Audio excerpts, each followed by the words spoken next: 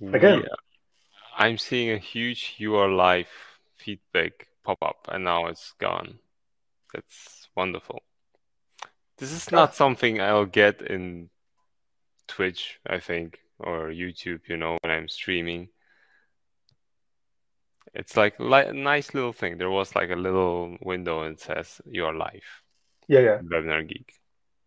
And you also have the red one thingy above, I guess, that says live now, that next to the logo. Yeah, now it says live. Yeah, Yeah, last week I was shocked not yeah, seeing that I'm live, although I was live, but yeah, now it's all correct. yeah. We were talking for half an hour already, I think, and then you realized that we might not even be live. So yeah, Yeah, that was scary. I like talking just half an hour and then, but sometimes people also re-record podcasts and video casts and whatever, and just to make it better. So yeah, yeah, maybe this will happen to us someday as well. Who knows? yeah. I'm quite sure. I'm quite sure if we are a little bit more critical, then indeed what we are doing here is maybe more fun and then that it's really super good and Yeah. everything. But I guess this is what we do. This is what we try. We uh, we are the curious coders and curious about more than code, I guess. Curious also about doing this Yeah, and having exactly. workflows. So yeah, good stuff. Exactly. And you had a fun topic for today. I already announced in my blog that I don't know anything about Elm and what don't even know the translation, but then my curiosity kind of turned me over and I looked up what Elm means in English. I read your blog post because I was too curious. It was really good introductory blog post, by the way. It sounds Thanks. like great introduction, I think, for a quick read. In a couple of minutes, I got a good feeling about like how all this thing works. So that's nice. Yeah, So yeah, I didn't dare to come here completely unprepared. Maybe next time for the next topic. yeah. I think it can be good to be a little bit prepared. Maybe you can ask even better questions, or but yeah, let's see how it goes. I mean, as if I am so prepared.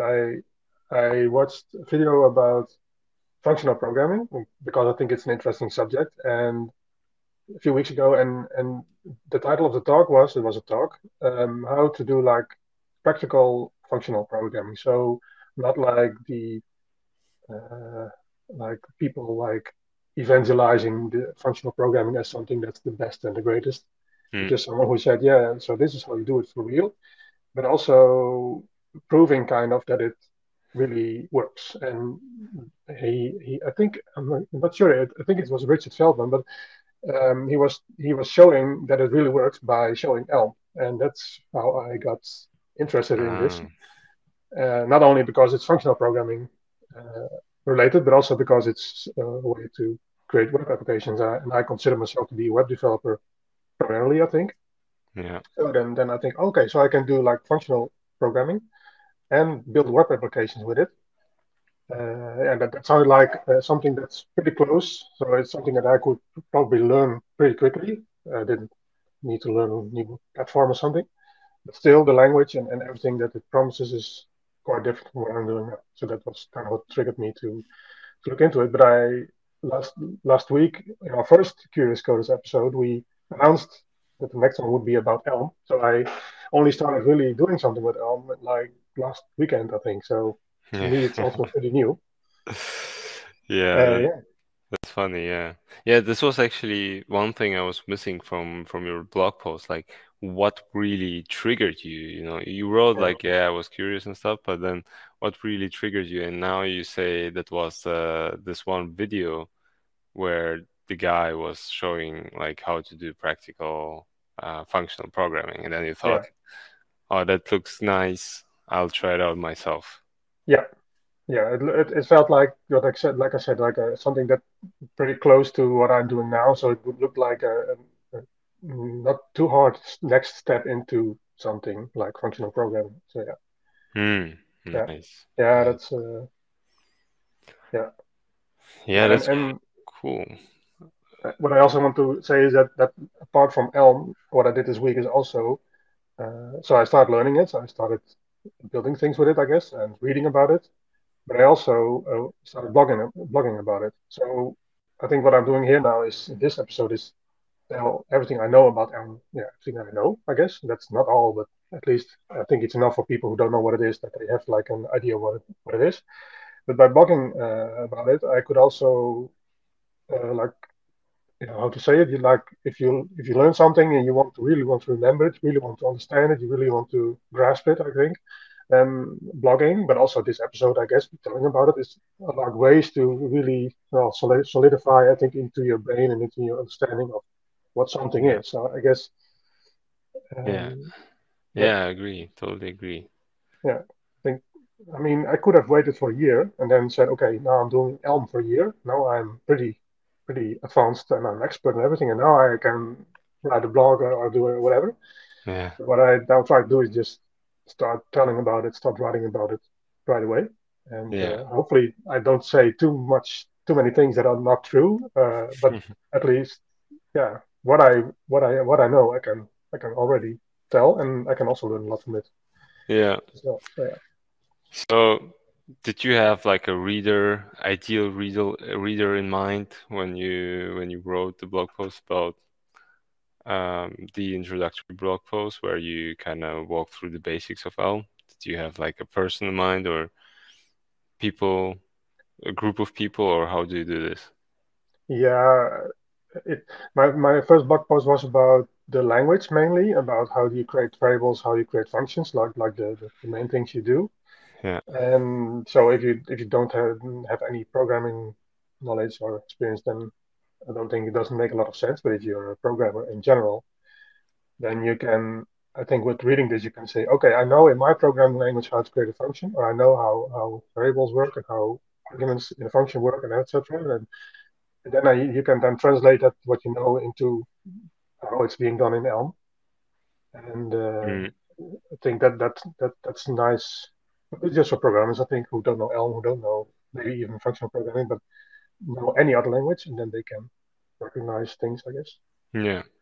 So, curious coders who Yeah, don't know about Elm yet. yeah, exactly. That's Nice. that's a good description of the target audience, indeed. Yeah, So, do you feel ready to rewrite our beautiful website as we wrote in the last episode in Elm, or is it too early? yeah, yeah, yeah. I could definitely do that, I think.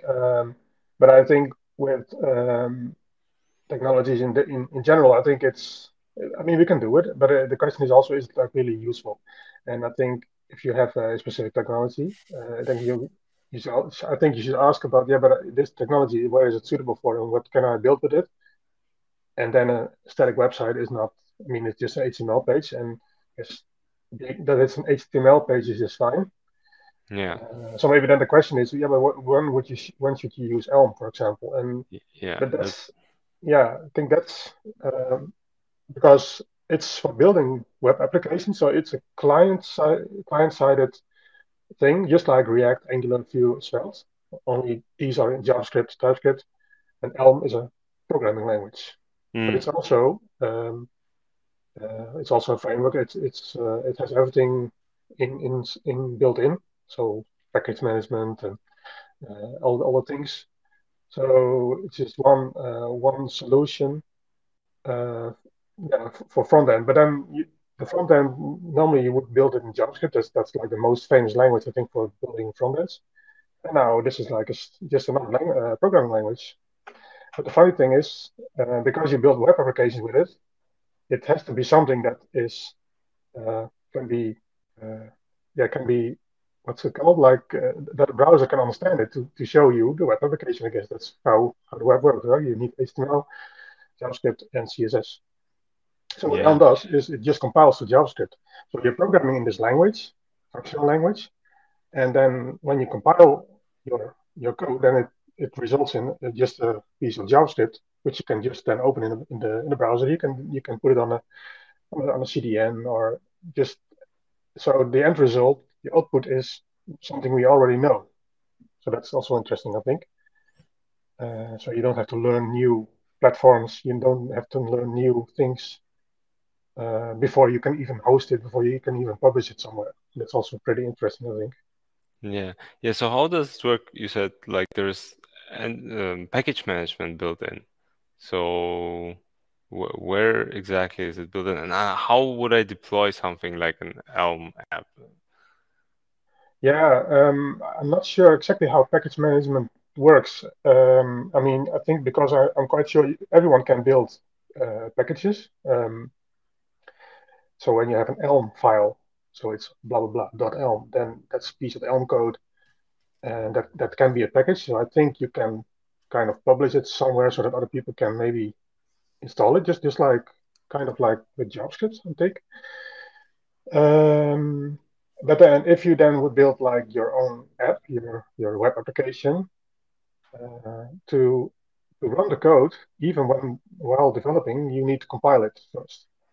And you also have this thing called create Elm app, which, as the name kind of implies, is comparable to create React app, where you are coding and you save it and it will be compiled right away, and the browser will refresh and you will see your result of what you built. So you have a pretty fast development experience.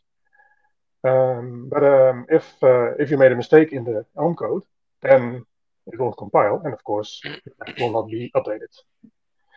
Yeah. And yeah, So so probably if I want to deploy to with like GitHub Actions, there would be like I push to GitHub and there is a maybe a CI step that runs tests. I don't know if Elm has a test listing yep, library, probably it has, and then it compiles, and then there's like a compile artifact, and this is yep, then sent to the to the server to yeah, yeah, exactly. It's like the end result of your app after compile is just the same as a React app or whatever JavaScript app. It's just like a JavaScript bundle thingy that's pretty small and compact.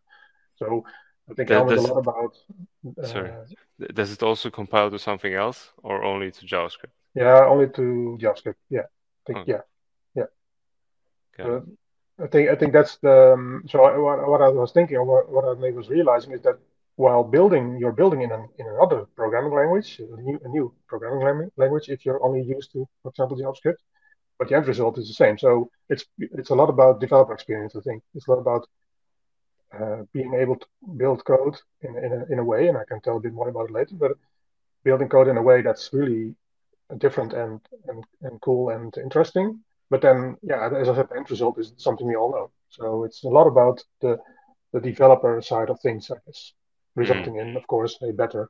The idea is also better apps, I guess, better software that's uh, safer, that yeah, has less bugs, because there are a few things that exist in JavaScript or in many other programming languages do not exist in Elm. So they solve a lot of problems or challenges we have by just not having them, by not, so like they're eliminating the problem instead of yeah, solving it. I think that's kind of what they do.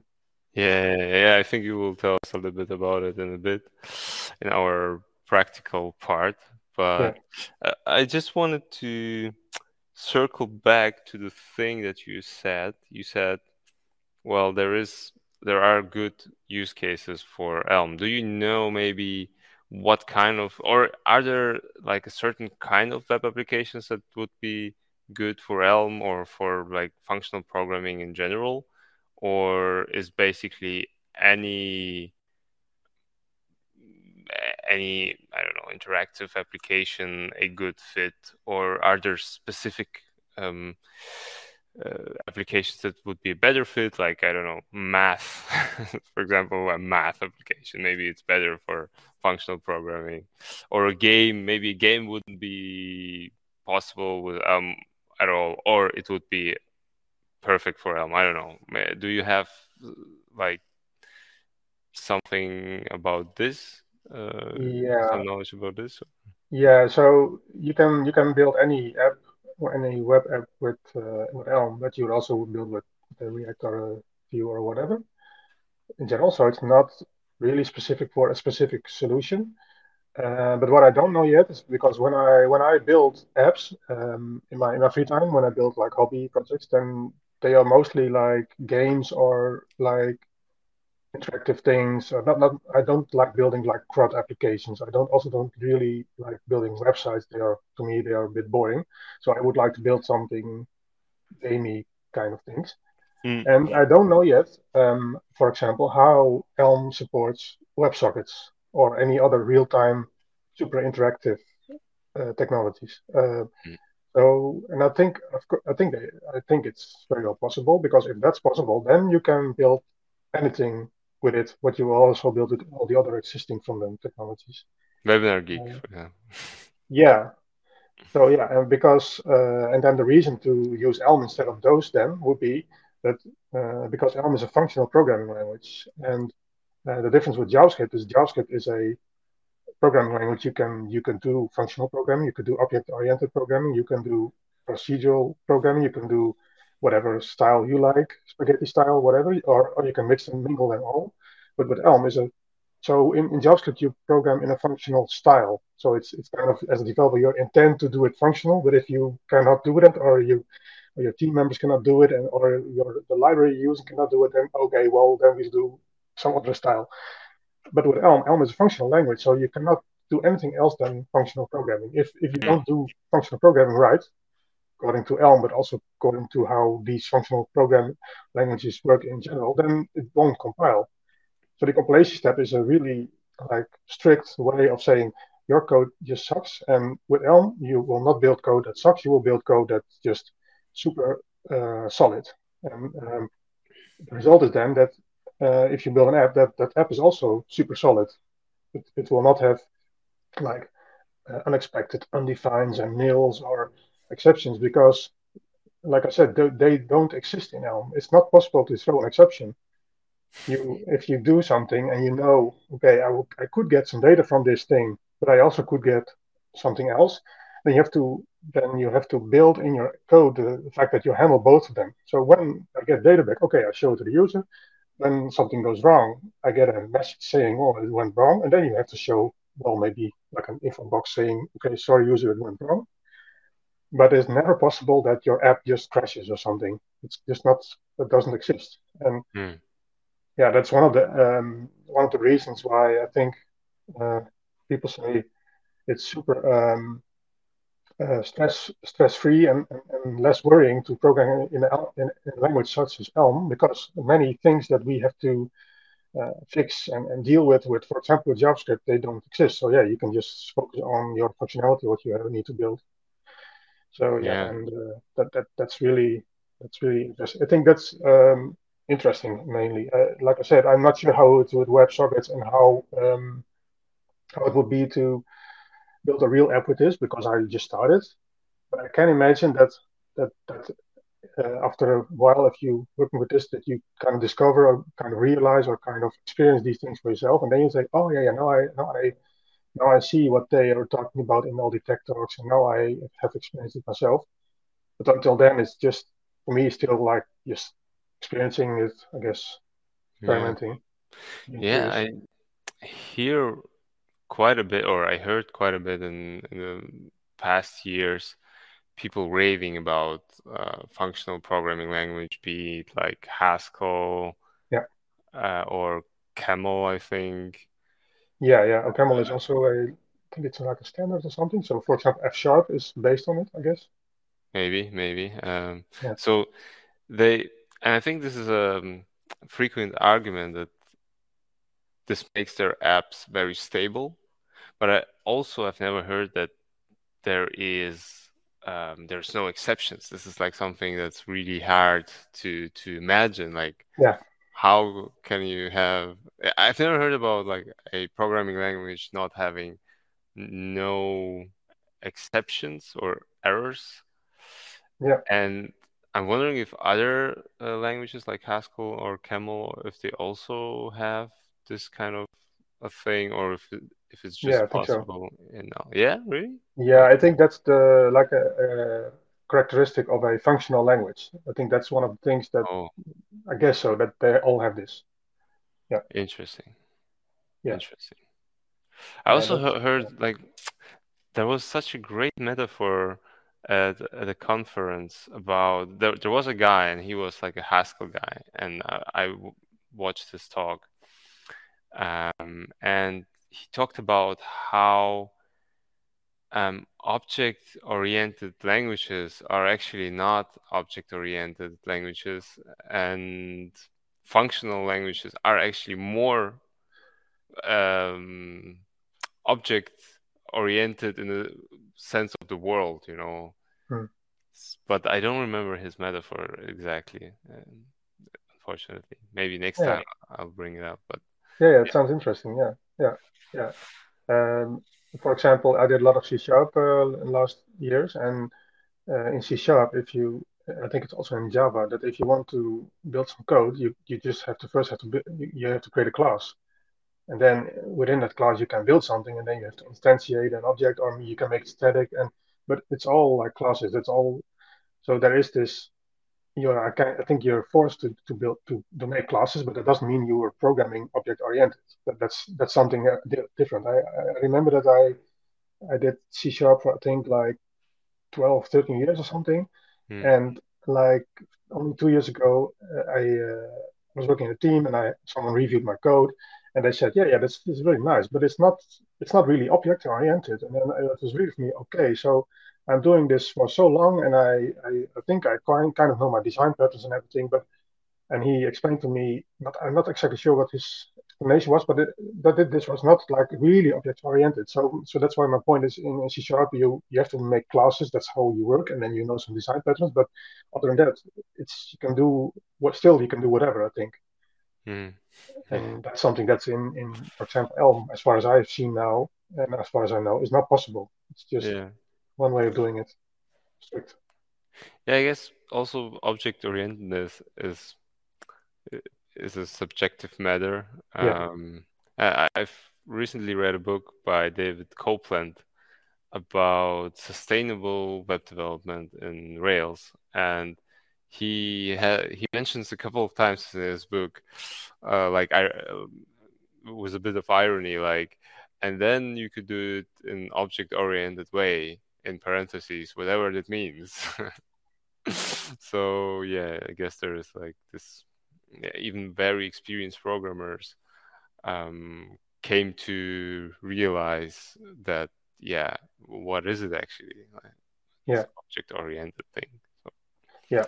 Yeah, an example of how Elm, for example, does this, because when you say functional programming, you say, yeah, you have to create pure functions, so no side effects, and a function, and to make a function have no side effects, or to have a function not being able to reach things outside of the function, you need to send in one or more arguments, because otherwise the function doesn't receive anything, doesn't have anything to work with, and the function should return something, because that's the only way then how that function can do something, but it doesn't really do something, because doing things means changing things, or initiating something, but the function only receives something and returns something. And if you have all these functions doing that, then you can like have them combine and compose together, and that's how then your application works. So that's an example of in Elm that if you create a function, it needs to have an argument. If it doesn't have an argument, then it's just a value, just something that's never changes, I guess. And mm, a function changes things and will return a new value. So it's also immutable. You cannot change something. It's just always really return something new. And it's also something that the language not only forces through the compiler, but also is something that's just not possible as a syntax in the language. It just doesn't. This just doesn't. It just isn't possible. And and but also things like I don't know if you know what currying and partial application is, but currying is that if your no, function that yeah, has more than one argument, you can yeah, call that function with just one argument, and then later you can call the the well, let me say it differently. So if a function has more than one argument, you yeah, can currying means that you make the function like ready for being called with not all of the arguments, just a few, and then that if you do that, then you get a new function in return, And with that function, you can call again, and you can like pass in the remaining arguments. So Mm. that's what something that Elm just does out of the box. So if you create a function, say add a plus b, then and you only add a, then it will return a function, and that function you can pass in b, and then that way you can also compose things. And this is something you can also do with the JavaScript. You can just build your own query function, and you can all do all these things, but it's something you have to do yourself, I guess. And Hmm. with Elm, it's just yeah, that's just what you get. It's the language does it for you. So yeah, Yeah, interesting. got it. And the partial application thing, I think you also mentioned it in your blog post, and I kind of Yeah, skimmed over it. What yeah, was that again? yeah. So currying means that your function has more than one argument and is suitable for calling with not all the arguments. And if you do that, then what you're doing then is partial application. So for example, you have an Mm. add function with two values, and you only call it with one. Then you get a new function in return, and that is a partially applied function to the real function that has all the arguments. And that partially applied function you can then call again with the remaining arguments. And I maybe I can show it later in the second part of this thingy. By the way, we're almost talking for half an hour, but I can maybe show it in the code. But that's how it works. So it's a combination of making a function suitable, ready for it, and applying it, which is then the partial application part, I guess. Yeah. Got it.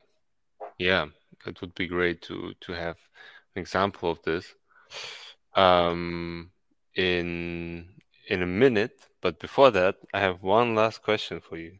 Yeah. Maybe while you were researching about the whole thing, have you ran over any apps in the real world that are built with Elm that are known to people?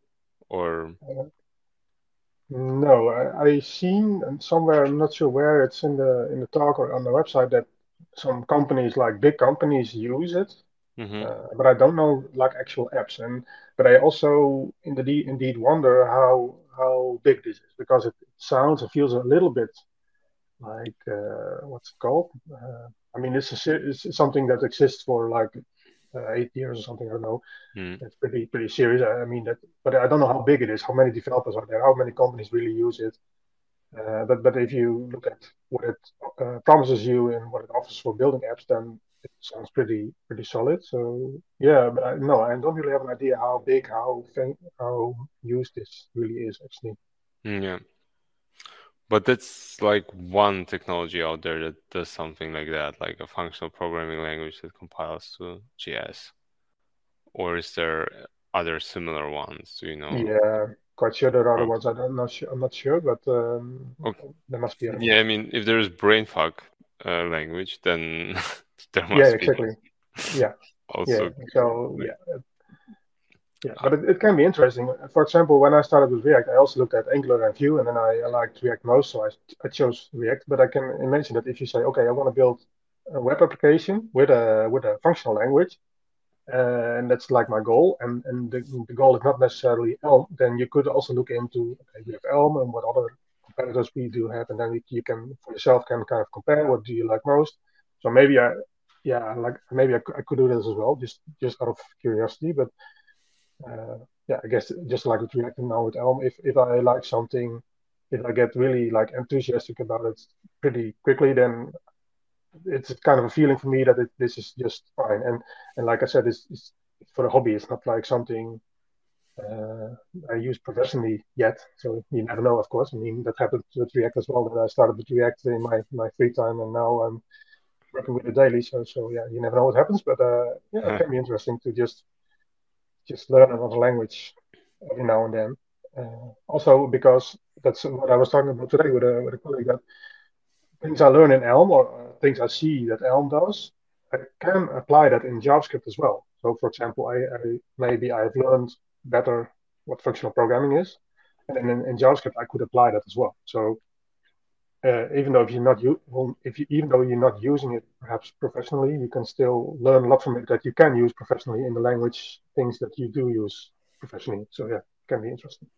yeah, yeah, especially for me, for example, when I see this functional code, even that little bit from your blog post that already gave me a really good feeling about what's functional programming is about. And that's like a paradigm that's very interesting to look into and to widen your horizon with, even if you do it in baby steps. And then um, still, I think great Yeah. to have it in your repertoire of Yes. knowledge. Yeah. Okay, I think I don't have any questions anymore. Um, so we plan to do this, um, our webcasts a little bit podcastable. So the first part is for listening, and the second part, if this will be a podcast, then the second part will be probably cut off. And we will look at some code, maybe code something as we'll do now. So basically, at some point, we'll need to say goodbye to our podcast listeners. And yeah, we can always at this point mention that, for example, next week we'll do a webcast about, or podcastable webcast about Hotwire, Rails Hotwire.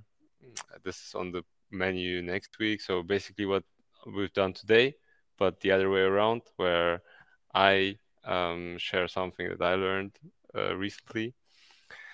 Um, and maybe we can do these transitions more smoothly in the future, but yeah, I guess we need just to talk about it a couple of times, and then next time we'll just say over, Yeah. podcasters away.